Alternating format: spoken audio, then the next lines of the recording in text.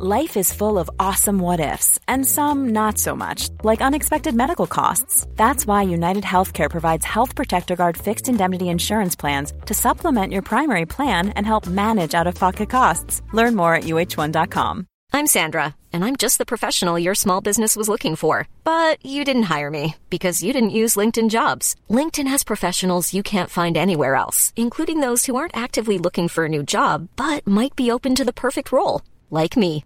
In a given month, over 70% of LinkedIn users don't visit other leading job sites. So if you're not looking on LinkedIn, you'll miss out on great candidates like Sandra. Start hiring professionals like a professional. Post your free job on linkedin.com/people today.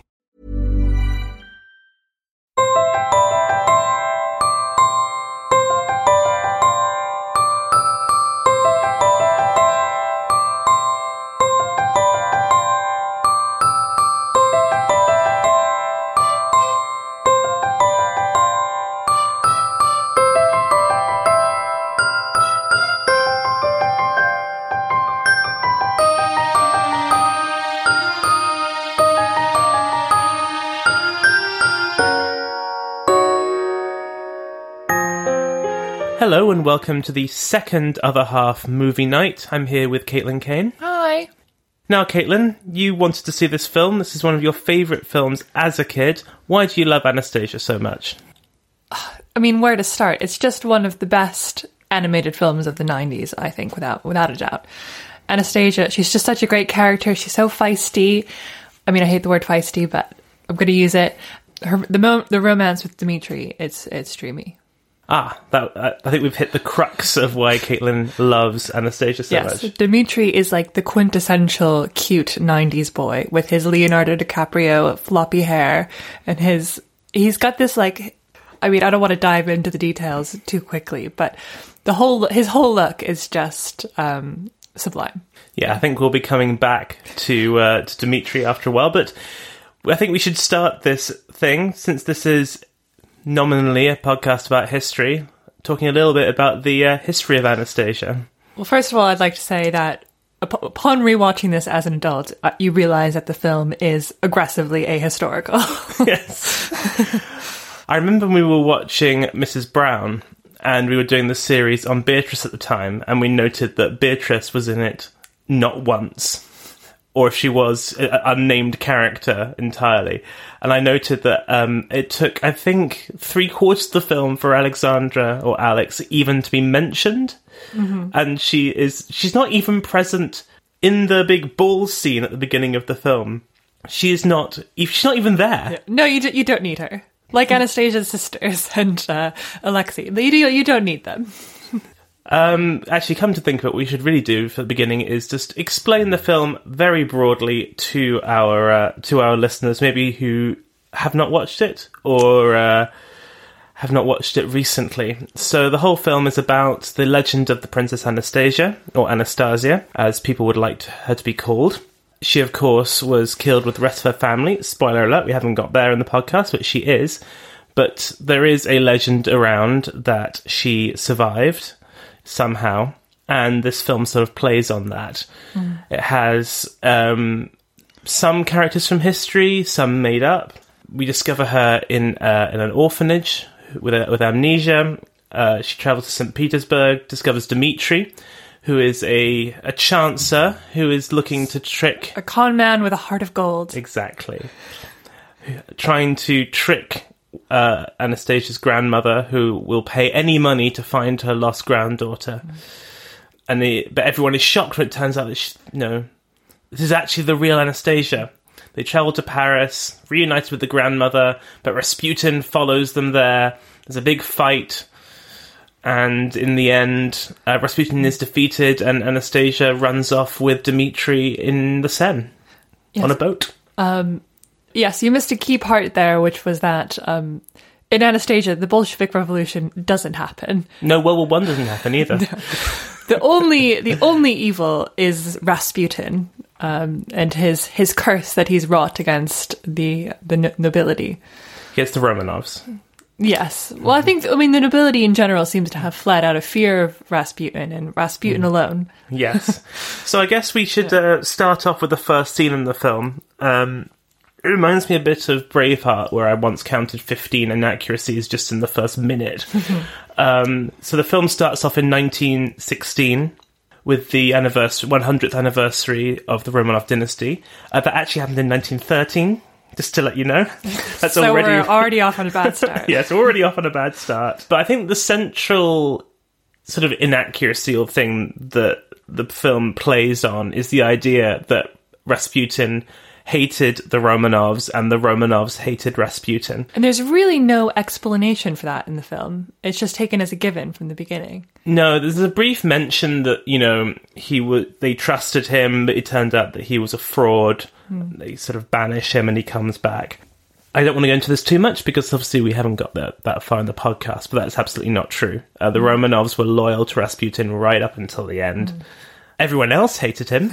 The only defense from an historical accuracy point of view, one would say, is that the story is told from the perspective of the Dowager Empress, and she hated Rasputin. Yeah. And so perhaps this is her putting a positive spin. Yeah, let's go with that. Let's go with that, shall we? I mean, I should say at this point, we're not trying to go too hard on the historical accuracy on this film. It's not really even pretending to be accurate. So I'm not saying these are unforgivable sins, but I felt that we ought to point them out. So, of course, the Empress plays it off as if everyone loved the Romanovs. They were universally popular, and then suddenly Rasputin curses them, and suddenly revolution happens.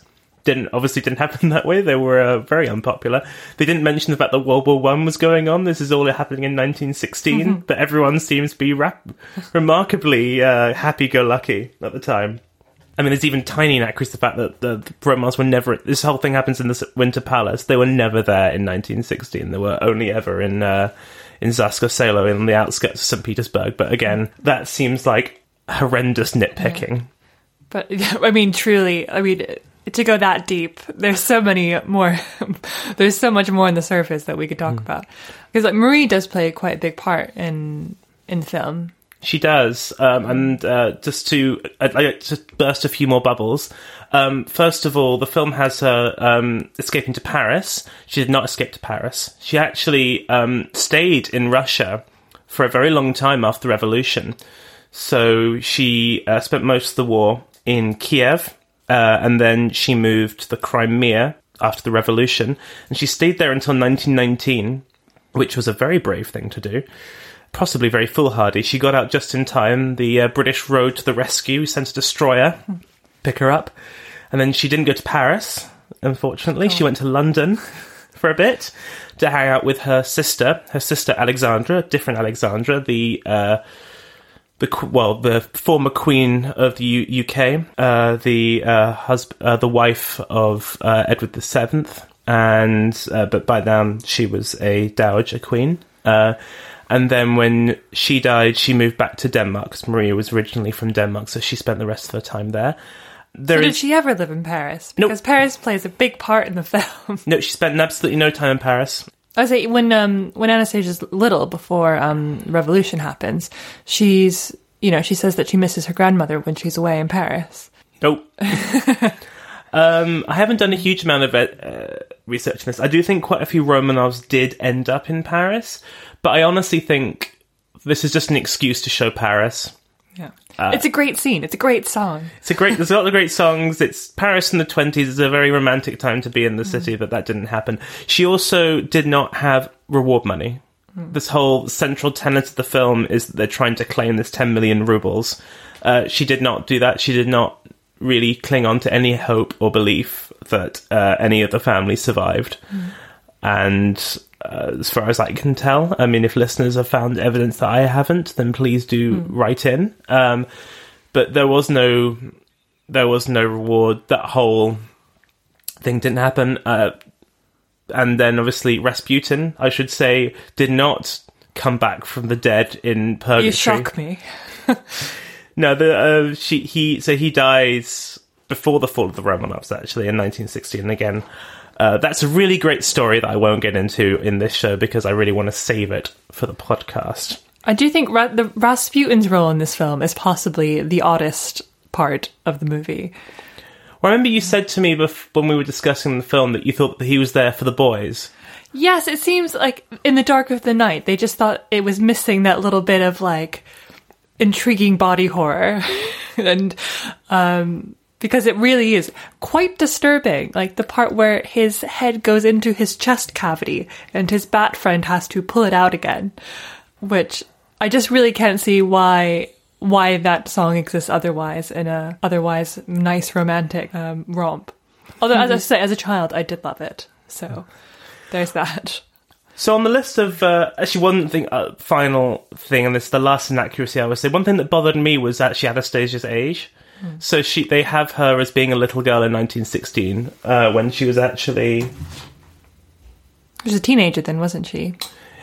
Yeah, when she was actually 15 at 1916, and then she would have been 25 when the actual film took place, whereas they seem to flip that. But again, that's not a great story. We'll let them forgive that. So things they got right, as we found out in the last episode, Anastasia, like the rest of her sisters, had a dog, and you were very taken with the dog in the film. The dog is also on my list of excellent parts about the film. He's so cute. I don't think they could have made a cuter dog if they tried. I was thinking back about the animated dogs of my youth and which ones were the cutest. And I really did love Madeline's dog, but I think Puka is just... He's an A-star dog. Yeah, I'm trying to think of like famous dogs from animated films, and obviously there's the Dalmatians. And there's, well, obviously this is not from our childhood, but maybe from the childhood of some of my listeners. There's the dog in Up. Yes, I wasn't factoring him in. It's a bit too recent for me. Okay, so we're going to talk about the thing that we've all come to talk about, which is Dimitri. Yes, I was going to say, it's been too long. We've been on this podcast too long, and I haven't had a chance to talk about Dimitri. So, so Dimitri is based, I believe, off some kind of historical character in the sense of there were people out there trying to find fake Romanovs and sort of present them. There was no real, as far as I can tell, there was no real like Romanov fortune, but obviously there's an awful lot of fame that you can gain from being a lost Romanov. You know, you can public appearances, all that stuff. So those kinds of people did exist. As far as I can tell, none of them are called Dimitri, and none of them are quite so handsome as Dimitri. He's just so, as I said, con man with a heart of gold who has the best love-hate relationship with Anastasia, and then at the end just does the best thing you can do, which is he doesn't need the reward money. Like, what he really wants can't be handed over to him like that. And then there's the classic bit of misunderstanding where she thinks that he has taken the money and he doesn't really love her, but as they pass each other on the stairs, and then her grandma says, "Oh no, he didn't take the money after all," and then they can be in love. It's just the best story. It's a tale as old as time, really. Exactly, it's a tale as old as time. Especially when I feel like I need to return to the quintessential cute boy look of Dimitri, where he has on his sort of long sleeve, sort of collarless polo neck with his button-down shirt with the sleeves rolled up, and then he's wearing the waistcoat. It's just so much. And come to think of it, that actually, Anastasia also has a great look throughout this film, especially in the beginning with her like newsboy hat and oversized trench coat and like her little ankle boots. It was very like 90s chic, and I appreciated it. Yeah, you can really tell it was made in the 90s. Like the haircut, the sort of Leonardo DiCaprio haircut, yes, was on Dimitri. They were definitely modelling. It was John Cusack who was the voice. Yeah. I think they must have wanted Leo and couldn't get him because they really modelled him after that. I guess we should also talk about the songs. Of course, as a musical film. Some great songs. I think Journey from the Past I loved so much as a kid. Definitely the best song in the film for me. Yeah, I think you can't argue with that. Although Once Upon a December, I mean, classic. Perry Holds the Key to Your Heart, classic. If I Can Learn to... they're all good songs. They're all good songs. Yeah. So your favourite? Oh, definitely Journey to the Past. Why? It's just, I mean, first of all, it's where we meet Puka, so it has that going for it. She's like romping through the snow in her little impractical ankle boots. And it's just it's just a really good sort of hero's journey song. Yeah, what's yours? Well, I'm going to be a real indie so-and-so here and say my favourite song is not actually in the film, it's in the musical. Oh, the musical. The musical has... as many musical adaptations do, creates a few original songs, and they have a song called In My Dreams, all about sort of Anastasia remembering some parts of her past, and it's a really beautiful song. I listened to that today, because I wasn't that familiar with the musical until we decided we were going to do this podcast. And that's a great song. It has very much a Santa Fe vibes from Newsies, if any of your listeners are musical theatre fans, as am I. And we'll know what I'm talking about. But the musical is super weird. Yeah, so neither of us have seen the musical, because neither of us live in New York City. It has not transferred yet. We're all crossing our fingers, hoping it will eventually come to London. But yes, it's a very different plot. So Rasputin isn't in the musical. No, they replace him with the Bolsheviks. Yes, I think they add some history there. And there's a weird love triangle as well. Yes, so the main bad guy replacing Rasputin is a Bolshevik general called Gelb, I believe. And he has a very odd set of motivations and sort of falls in love with Anastasia even as he's trying to kill her, which, as a hardcore Dmitri stan, I'm not about. And I sort of wonder about... Is it smart to try to inject any amount of history into the Anastasia story? Yeah, I mean, people get very angry about historical accuracy in films. In general, my level of annoyance with historical accuracy in films is in relation to how much historical accuracy they claim to have. So if a film plays real, like, big story, and like, oh, we did all the research, we've been really faithful, we've done all this, done all that, then I will slam them if they do something. Not necessarily they change a few things to make the narrative work, because history doesn't necessarily neatly fit into a 2-hour film script, but if they just do something weird and lazy. This one, they're not even trying, so I don't really care.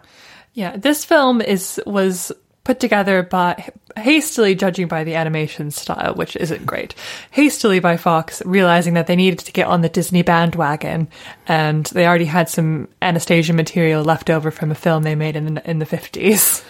Yeah, I remember watching this and I just assumed for some reason that it was a Disney film. I'm like, oh god, they really let themselves go here. They really, really rushed this one out.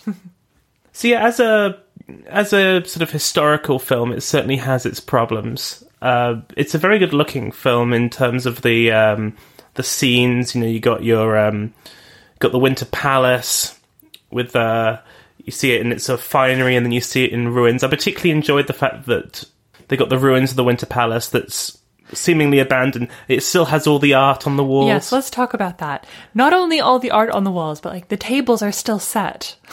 The tables are still set. There's still ornaments on. Yes, all of the pottery is impeccably in place. Like, you would have thought that this was some sort of palace in the middle of nowhere. I mean, I'm not sure how many people here who are listening have been to St. Petersburg, but the Winter Palace is like right in the center of the city. These are people around who are clearly, it wasn't a particularly wealthy place to be, many of the people in the city at that time. The idea that they would not have ransacked every single, thing if it was truly abandoned, which I would actually add it wasn't. It was turned immediately into a museum, which it still is. It's this part of the State Hermitage Museum in Russia. But in the film, it's this sort of weird abandoned place that only Dmitri and face? And Vladimir hang out in. But it's the perfect scene for them to meet Anastasia. When they're walking down the grand staircase, and Dimitri's all like, no, she's going to come after us. And Vlad's like, no, we left too early. You should have tried to convince her more. And he does the holding up the fingers, 1, 2, 3 thing. I mean, it's just a beautiful place to set their first meeting. Yeah, it's an amazing place. I would strongly encourage any one of you who have the means to go to St. Petersburg. It's like a sort of a really fancy Amsterdam on steroids. Some of these buildings. That's one of the things they do in the musical as well, is they acknowledge that it was called Leningrad at the time. Yeah, they don't. They sort of don't try and avoid the fact that it was called. Okay, well, if we're being hypercritical, it wasn't called St. Petersburg in 1916 because St. Petersburg sounds a bit too German, so they called it Petrograd. But again, let's forgive them. It doesn't fit as neatly into the songs, I don't think. Well, have you heard? There's a rumor in Petrograd. Doesn't have the same ring to it. Yes, I figure we should also talk a little bit about the history behind the legend of Anastasia. Because it's a great conspiracy theory. I think A-class conspiracy theory, really. So I mentioned earlier that there were always these rumours that the Romanovs survived. Because basically what happened is that, again, spoiler alert, the communists killed them all. But they were savvy enough to know that murdering a lot of small children doesn't go across great in the sort of domestic or international media scene. So they initially only announced that they'd killed Nicholas. Because, I don't know, regicide, is slightly more socially acceptable than infanticide. Well, not infanticide, but killing children. So they initially announced that they killed Nicholas, and then it sort of came out later that the whole family had been killed. So there was always this rumor, this conspiracy that actually they didn't kill the children, that somehow some of them survived. Anastasia was the main person that the rumors circulate around, I think, for a few reasons. One, she was the youngest and the cutest. That always helps. She was also she's also the most sort of interesting from a sort of a media point of view, a PR point of view, because she was mischievous, she was a tomboy, she played tricks. She's just kind of that kid that everyone loves in films and things, and they sort of play out that a bit in the film. They sort of how she used to drive her sisters mad. Like one of her sisters gets a mensch. She's the only, yes. Olga gets a brief mensch. Now the rest of them are in a picture, but otherwise they just utterly dead. Well, there's to them. the dream scene where the whole family's there, except for Alexandra. So there were a lot of imposters, not just of Anastasia. There were her sister Marie. I think there were a couple as well. But the most famous imposter, and the one that all stories of Anastasia are based off, is the story of a woman called Anna Anderson, who was a very troubled woman. She was in a mental institution in the 1920s, and she claimed that she had recovered from some sort of amnesia and that she was actually the princess or Grand Duchess Anastasia. She was met by a lot of people that knew Anastasia, including her tutor, Pierre Gilliard. If you saw the Netflix series The Last Tsar, which is another very odd thing to watch, it's like hard history with a lot of sex and violence at the side. It'd be like loads of historians talking about something and then just hard cut to violent sex. It was very odd. But that series uses the story of Anna Anderson as a sort of a framing device. But she was some people believed her, but most people didn't. But she continued claiming it right up until the 1970s. She tried to claim it in the German court in the 70s, and she lost because she couldn't prove that she was. And there were some various DNA testing because there's an awful lot of relatives of Anastasia around, but she continued claiming it. And the main reason why they couldn't be disproved is that they never found the bodies because, again, shockingly, the communists, the Soviet Union, were not too keen to really rub this in everyone's faces. So it wasn't until after the Soviet Union fell, I think it was in 2006, that the bodies were finally found, and they tested the skeletons using some DNA from surviving royals, including Prince Philip, because he was related to the Romanovs, because everyone was related to the Romanovs. And it turned out that Anastasia did, unfortunately, actually die. But can we be sure? Yes, we can be sure. We definitely can be sure she definitely died in that house. But Anna Anderson is the story behind it. I should have written it down. It turns out she was a German woman who wasn't even called Anna Anderson. She was called something German. But it's a great story, you know, the lost princess. Yeah, everybody you want it to be true. And it's such a good story, I think, as well for little girls. I think Anya says it in the film. You know, doesn't every little girl hope that they're a princess? And it's so true. You know, watching this as a kid, it just fuels the dream that, ooh, maybe I was mistakenly taken away from my parents who are the king and queen, and I'm a princess. Okay, so I think we're coming to the end of our discussion, but I did promise some of my listeners that you were going to give a ranking of your favourite, I was going to say Disney princess, but obviously this isn't a Disney film. You've already said that Dimitri is the peak. Oh, in terms of the cuteness of the animated princes. Yes. Yes, okay, so Dimitri, definitely number one. For me, then, I had a huge crush on Aladdin as well. So Aladdin's number two. I think in terms of overall handsomeness, Prince Eric definitely comes in at a number three for me, although he's not quite as interesting as Dimitri or Aladdin. And yeah, those are the ones I care about, I think. Well, I think the thing is that the princes in like the old Disney films are nearly all incredibly dull. In so much as they have a personality, their personality is handsome prince. Yeah, like Prince Charming in Cinderella. He's just charming, and that's all he is. What's the name of the prince in Sleeping Beauty? I can't remember. He's so bland. Yes. I mean, everyone in that film is bland, except Maleficent. Maleficent is the shining light of that film. Okay, so, Anastasia, marks out of 10, Caitlin. 10. 10? I've seen this film 1 million times, and I still enjoy it every time. Yes, yeah. So I have to say I enjoyed it too. It's not... my problem is that I didn't see it until I was in my 20s. So it's too late. Exactly. Well, it's too late for me, but it's a great film. Well, I hope you also enjoy the film. There is a thread on the Facebook page for you to give your thoughts. Do let me know what you think. We will be back in 2 weeks after Christmas and New Year for the next installment of The Story of Alex. And then we will also be doing another movie night. Another movie night? Yes, exactly. Another movie night in a few weeks' time. So keep your eyes peeled on the Facebook page and your ears straining to the podcast itself to find out what we'll be watching. But until then, happy Christmas, everyone. Happy Christmas.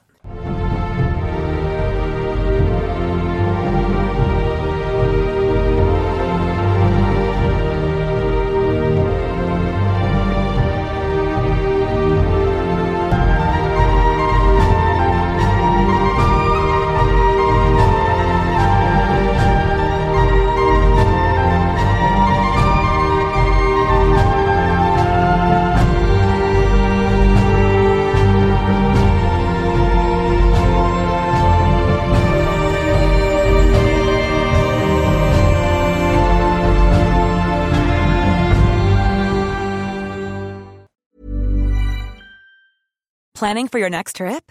Elevate your travel style with Quince. Quince has all the jet-setting essentials you'll want for your next getaway, like European linen, premium luggage options, buttery soft Italian leather bags, and so much more.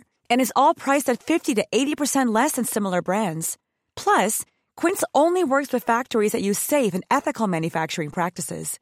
Pack your bags with high-quality essentials you'll be wearing for vacations to come with Quince. Go to quince.com/pack for free shipping and 365-day returns.